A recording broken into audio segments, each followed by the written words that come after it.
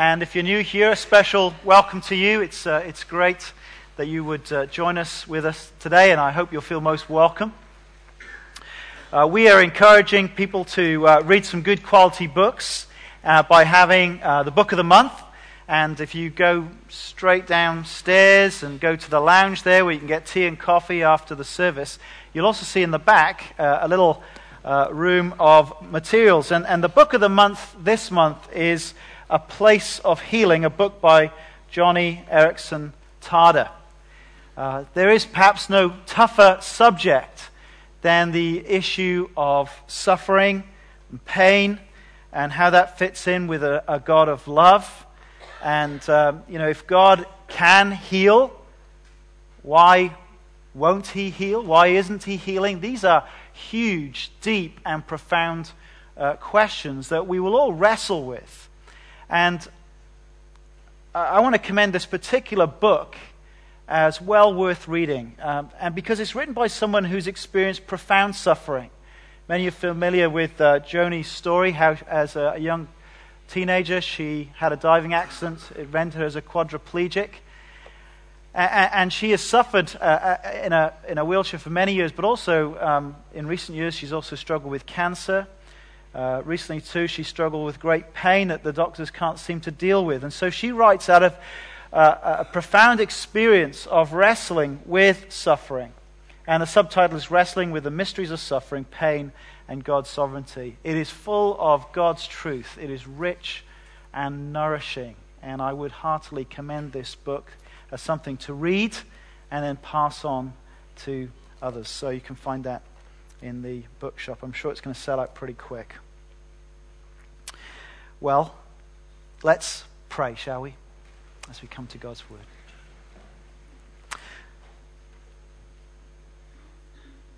Father, we have sang of our joy that you are King, and we come to you aware of living in a world where there is yet much injustice and suffering and pain. And we turn to you that we may understand who you are and that we may live our lives out in response to how you've revealed yourself to us through your word. Father, please fill us all with your Holy Spirit, that you would illuminate our minds, that we would have understanding of your word, that you'd fill us with your Spirit so that we would also have faith to believe your word and courage to act. We ask this in Christ's precious name. Amen. Well, I wonder whether we can put the PowerPoint up there. At the start of the year, we began this year with this motto card, Pray in the Spirit on all occasions, with all kinds of prayers and requests. Be alert and always keep on praying for all the Lord's people. That's our verse for the year. And interspersed between series, we are working through the book of Psalms, which is a great resource for us to help us have words to pray in the various challenges and struggles of our life. And this morning we come to Psalm 7. And I wonder, before we come to this psalm and read it together, have you ever had the experience of being slandered? Have you been somebody who's been falsely accused? It seems to be somewhat of an occupational hazard for teachers. In October last year, there was a study done of 8,000 teachers, and a staggering a third of them said that they had received hugely damaging false allegations made of them. And that same survey said that 99% of teachers feared having false allegations made against them. That's a terrible thing, isn't it? So thank you, teachers, for being brave enough to get up and teach in those circumstances. But it's not just teachers who face this as an occupational hazard. Certainly in the last year, I can think of 4 people that I know who are pastors who have also faced slanderous allegations. And these things cause terrible heartache, terrible pain. when they come against you. Or we could think too on a global scale, and right now there are terrible problems in Islamic countries where it seems in order to attack Christians, a false claim is made that people have been blaspheming against the Prophet or blaspheming against the Quran. And even just a few days ago, I think on August the 17th, a little girl called Rimsha, I believe her name is, in Pakistan, in Islamabad. She's an 11-year-old girl. She has learning difficulties because of Down syndrome, and she belongs to a Christian family. And allegations were made that she intentionally burned the pages of the Quran. And she is currently being under arrest. Mobs of militant Islamic people threatened to burn down the houses of the community in which Rimsha lived. And the blasphemy laws against Pakistan are causing, I would say, a terrible record against Pakistan. Many are seeking to campaign that they should change these awful blasphemy laws, which just seem to be cruelly misused to punish the Christian minorities within Pakistan. What should you do as a Christian when you've been slandered? When it's you that's being accused, and falsely so. What should you do? Well, please open your Bibles to Psalm 7. And you'll find that's on page 545 in the church Bibles, 545 in these red church Bibles that should be around you somewhere. Psalm 7.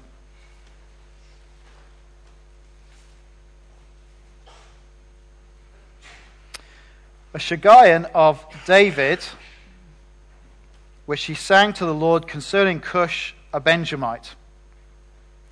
O Lord my God, I take refuge in you.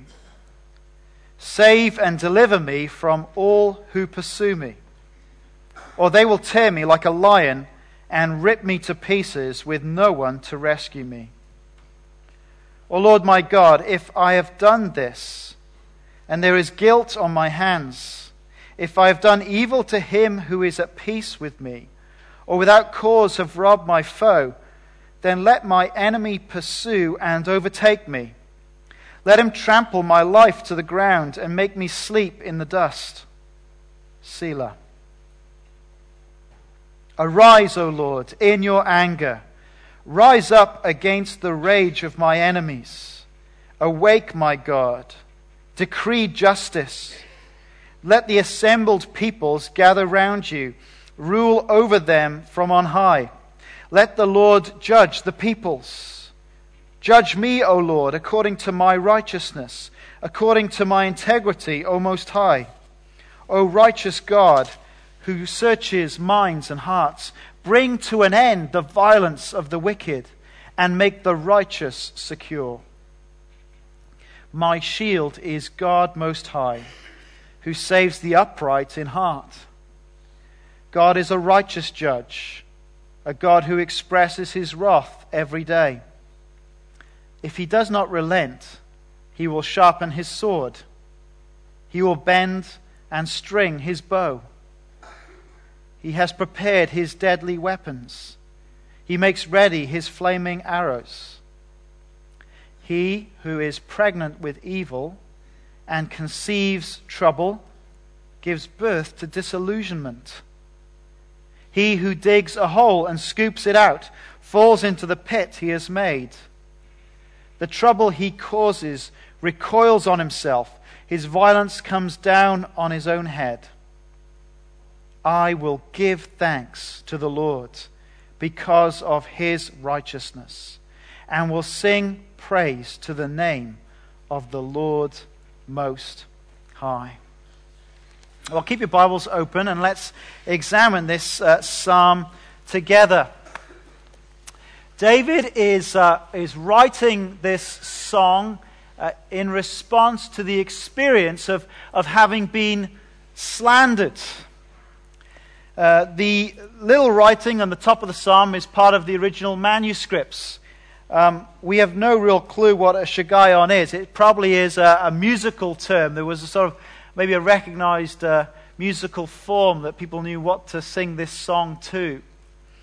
But it is written by David, and it's something he sang to the Lord concerning Cush. Well, some translations actually fill it out a little bit more, like the English Standard Version. It says, concerning the words of Cush, a Benjamite. As you read through the rest of the Bible, you don't really know much more about this chap called Cush, but it's significant that it points out that he's a Benjamite. The king before David, the first king of Israel, was Saul, who was from the tribe of Benjamin. And no doubt many people from the tribe of Benjamin had great pride that the first king came from their tribe. And many of them perhaps were none too pleased when Saul was marked as the man to be replaced. And this man, David, was anointed, supposedly by God, you can imagine them thinking, to replace their king. And certainly as you read the accounts of 1 Samuel and 2 Samuel, see that David spent quite a bit of his life on the run from Saul, who was king. David was always loyal to Saul as king. He never sought to take that throne from the king, and yet he was persecuted by Saul, spent a lot of his time running and fleeing for his life. And perhaps it's during that time period that Cush, the Benjamite, uttered words to Saul to feed his paranoia about David. And perhaps the psalm, we don't know for sure, perhaps the psalm comes out of that experience. But for David, he knows that he's been slandered, and he feels like he's just a hunted man. Look at verse 1. Save and deliver me from all who pursue me. The language in the original has that sense of just being hunted down.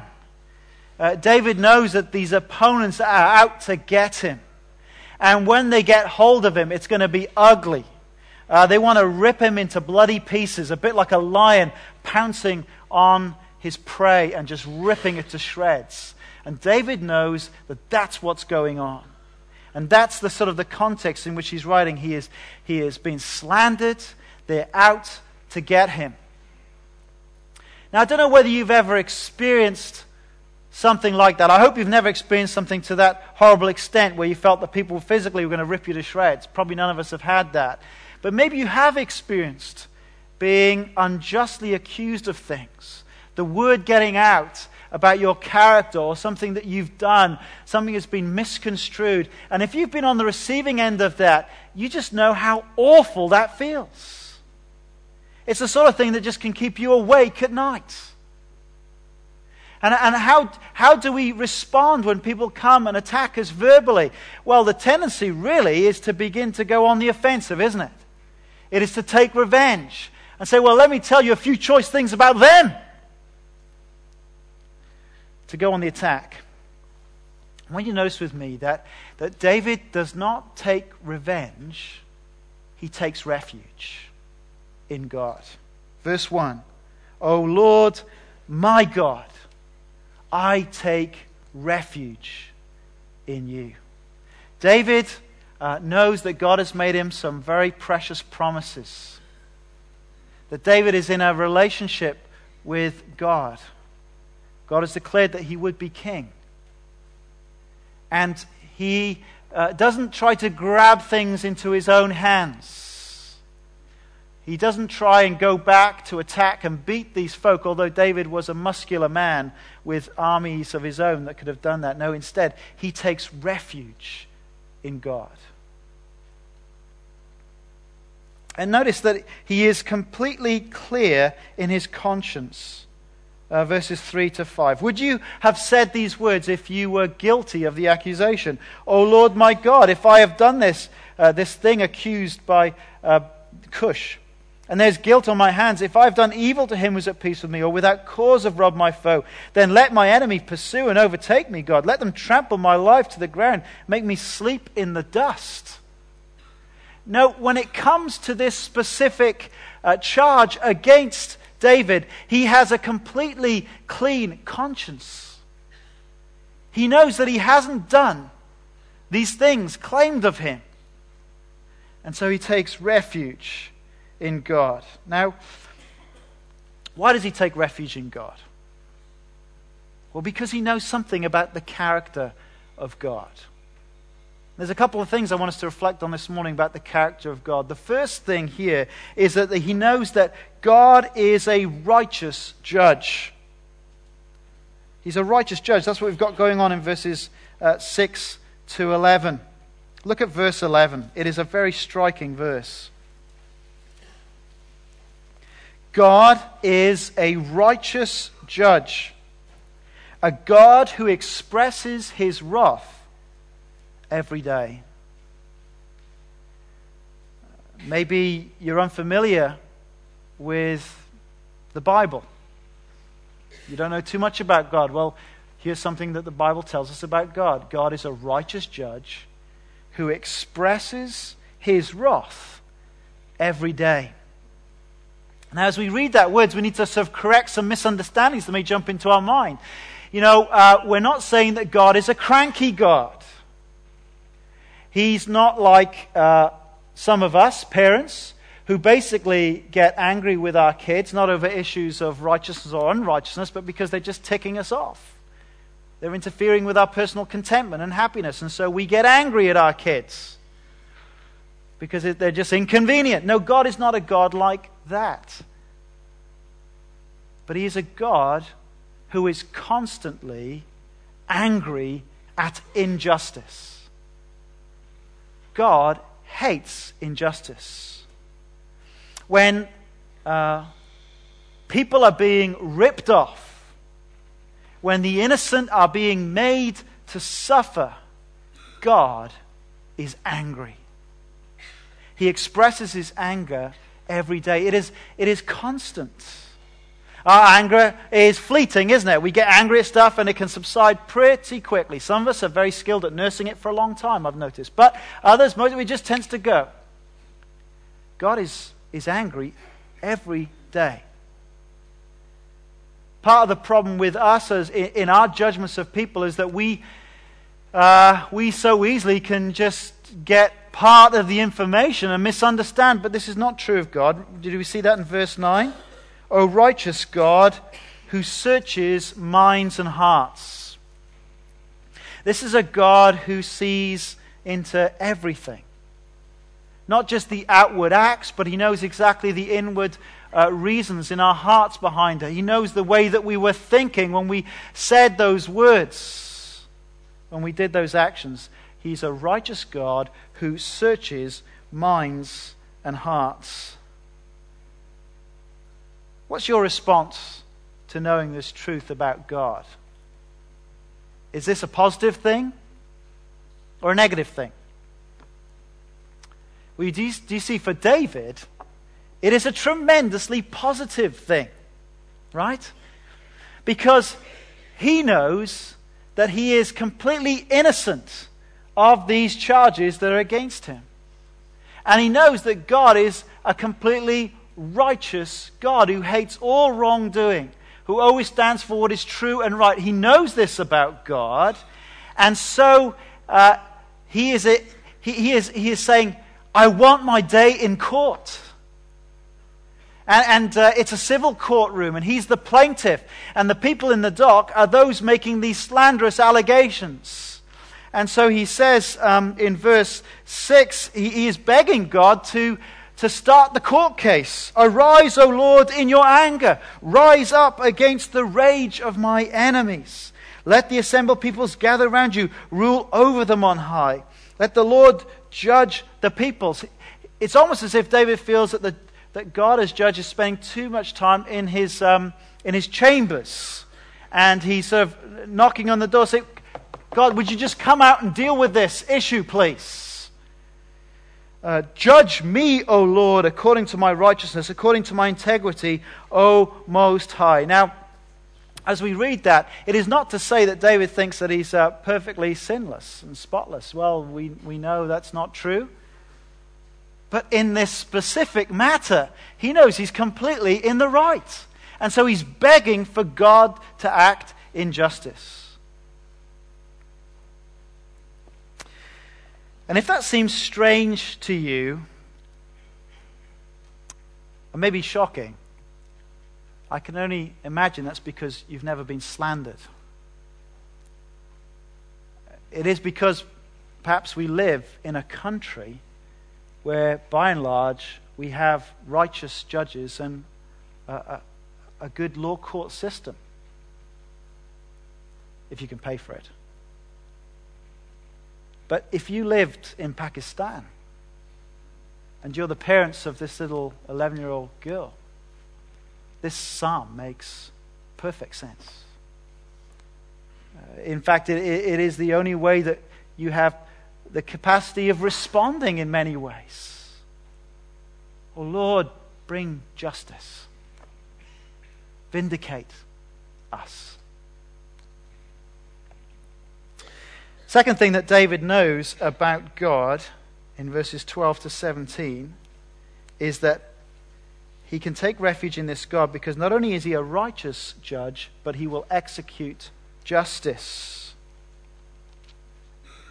And verses 12 to 13 picture God as kind of the ultimate terminator. God is sharpening his sword, the sword of justice. He's sharpening it. God has his bow and he's checking that it's working. He's bending the bow. He's stringing his bow. He's preparing his deadly weapons. He has flaming arrows in his bow. And I guess if David was writing in the 21st century, he'd maybe be talking about checking the red laser dot on the sight of his gun. And that red laser dot is on the forehead of the slanderer. God is portrayed here as one who's able to execute justice. And not only is he the ultimate terminator, but David just reflects in verses 14 to 16 how empty is the result of those who pursue evil. It's just an empty, fruitless outcome for those who conceive of evil. Look at verse 14. He who is pregnant with evil and conceives trouble gives birth to disillusionment. Believe it or not, we live in a moral universe. And the outcome of those who are in wickedness pursuing their wrongdoing, they think they'll do it because it'll be satisfying. It's going to achieve some outcomes. Well, David reflects on the fact that it doesn't produce those outcomes. It only produces disillusionment. I went to see a play at the Fringe, which was reflecting on misanthropy, hatred between people. And what that play portrayed was the ultimate emptiness of those who seek to take out justice on their own weak understanding of what's right and wrong. Think about the tragedy of Lance Armstrong right now. A man, in a sense, who seemingly achieved so much, and yet it's all been, or will be, stripped from him, as it seems he will no longer contest the charges that he's using drugs. Think of that, your whole life work and effort. You wanted it so badly that you're willing to take banned substances, and then it gets found out, and it's all empty. But more than that, David reflects on the fact that God's justice is sometimes seen in the way that those who plan trouble, it can often come back on them. Look at verse 15. He who digs a hole and scoops it out falls into the pit he has made. The trouble he causes recoils on himself. His violence comes down on his own head. It's as if trouble's like a boomerang that just comes around and hits you on the back of the head. If you want a brilliant account of this being worked out, just spend some time this afternoon reading the book of Esther. I love it in my Bible readings when I get to Esther. It's just a great story. A beautiful babe saves a whole people. And you've got this evil man, Haman, who plans to destroy all the Jewish people. And he even builds his gallows. He concocts his plan. It's all working brilliantly, except behind the scenes, God is working out events where all of that will come right back on him. He wanted those gallows. He wanted to hang Mordecai. But in fact, he will be hung on it by the end. The trouble just comes round and hits him. See, David, as he is slandered, as he feels hunted down, he sings this song of praise that reminds him to take refuge in this God, the God who is a righteous judge, the God who executes justice. Now, what do you make of that? It is very comforting for the innocent, isn't it? And it's quite chilling for the guilty. I wonder, how do you feel about this psalm? I don't know if you are engaged in slandering someone right now. If you are participating in some vendetta against someone, that actually in your heart there is malice and you are seeking to bring someone down, then verse 11 should be a great warning to you today. God is a righteous judge. A God who expresses his wrath every day. And if you're someone here today and that's exactly what's in your heart, I want to say, be warned. There's a fiery arrow in God's bow, and the string is stretched all the way back, and it is pointing right at your heart. And all God has to do is release his fingers, and justice will be meted out. We should be warned if we're engaged in slandering. Now, I don't know how it makes you feel about that. I have to say, it makes me tremble.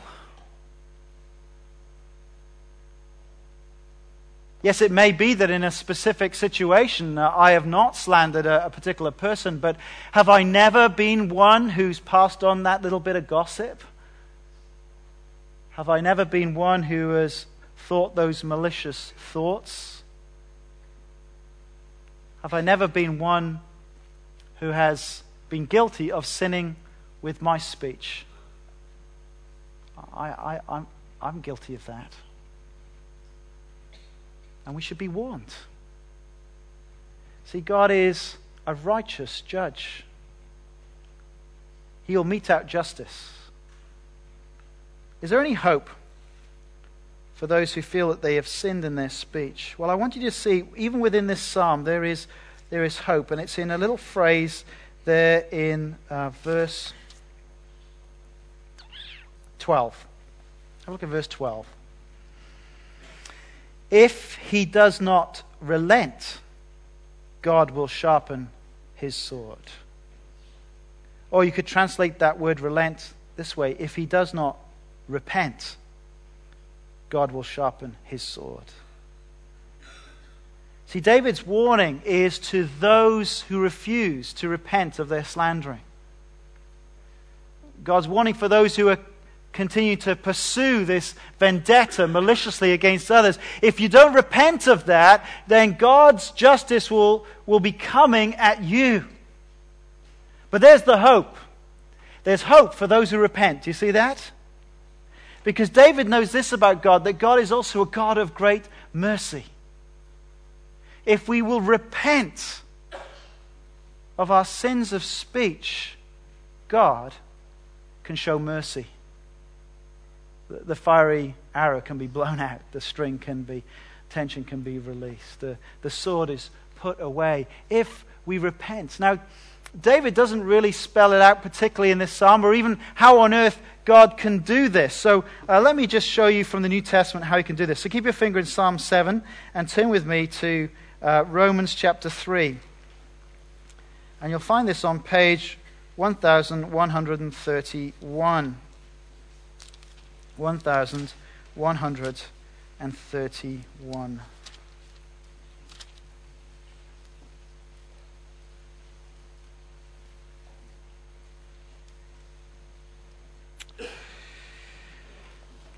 Just notice, actually, earlier in the chapter, over on the other page, at this description of the human anatomy. 3 verse 12, all have turned away. There is no one who does good, not even one. Their throats are open graves, their tongues practice deceit. The poison of vipers is on their lips. Their mouths are full of cursing and bitterness. Well, this is a statement, the Bible's account of our human condition. Well, what hope is there? We'll look over to verse 23. There is no difference, for all have sinned. We've all fallen short of the glory of God. Here's the hope. And are justified freely by God's grace through the redemption that came by Christ Jesus. God presented Jesus as a sacrifice of atonement through faith in his blood. He did this to demonstrate his justice, because in his forbearance he had left the sins committed beforehand unpunished. How could God show mercy to the slanderer in David's day if he repented? Well, because he knew there was a day coming when he would send another in the line of David, Jesus Christ. And Jesus purposefully came into this world to die upon a cross. He who was always perfect in his speech, he died on a cross in the place of those who are full of bitter slander in their speech, are sinful in their speech, so that he would pay the penalty for their sin, so that sinners could be forgiven, and so that God would be able, verse 26, to demonstrate his justice, so that at the same time he would be the one who justifies and who is just. He justifies those who have faith in Jesus.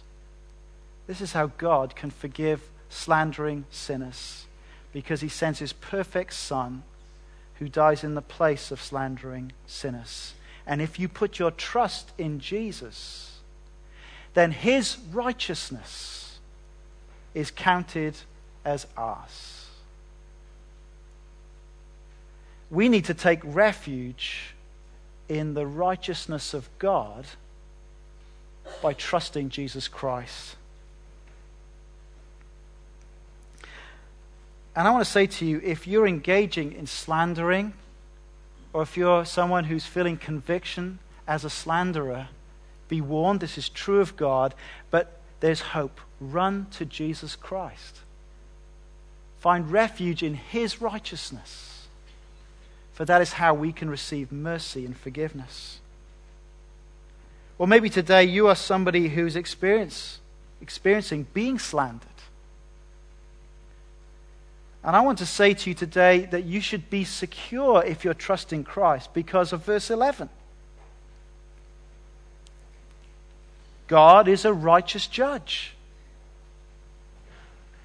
A God who expresses his wrath every day.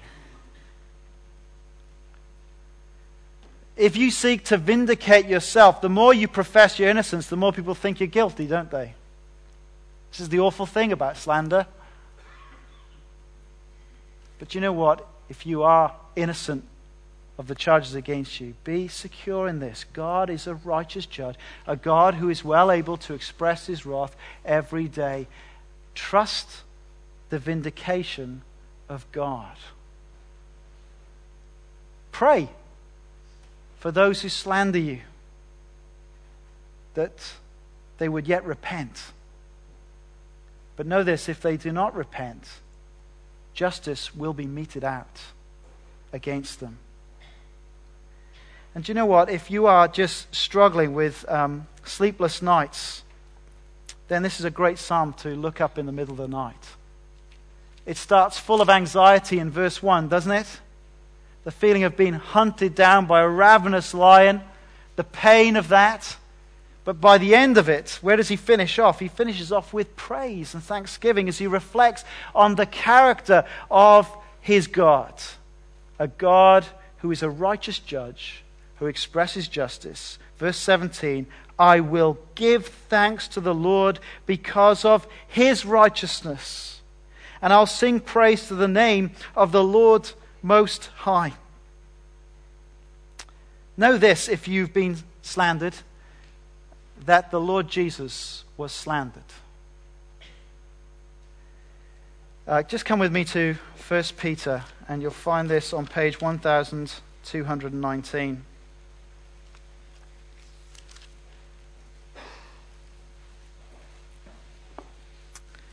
Peter, one of the closest disciples of Jesus, says this most stunning thing about his friend. Verse 22 of 1 Peter 2, verse 22, left-hand column. He committed no sin, and no deceit was found in his mouth. So he was totally righteous. What did they do to Jesus? Verse 23, when they hurled their insults at him. They insulted Jesus. They slandered Jesus. How did he respond? He did not retaliate. When he suffered, he made no threats. Instead, he entrusted himself to him who judges justly. See, Psalm 7 is ultimately found in the lips of Jesus, who entrusts himself to him who judges justly. He's your example. He has gone before you. Do not be fearful. Be secure in the just judge, your God. Well, how are you going to respond to this today? Well, I wonder whether for some there might need to be some special repentance today. Some particular repentance.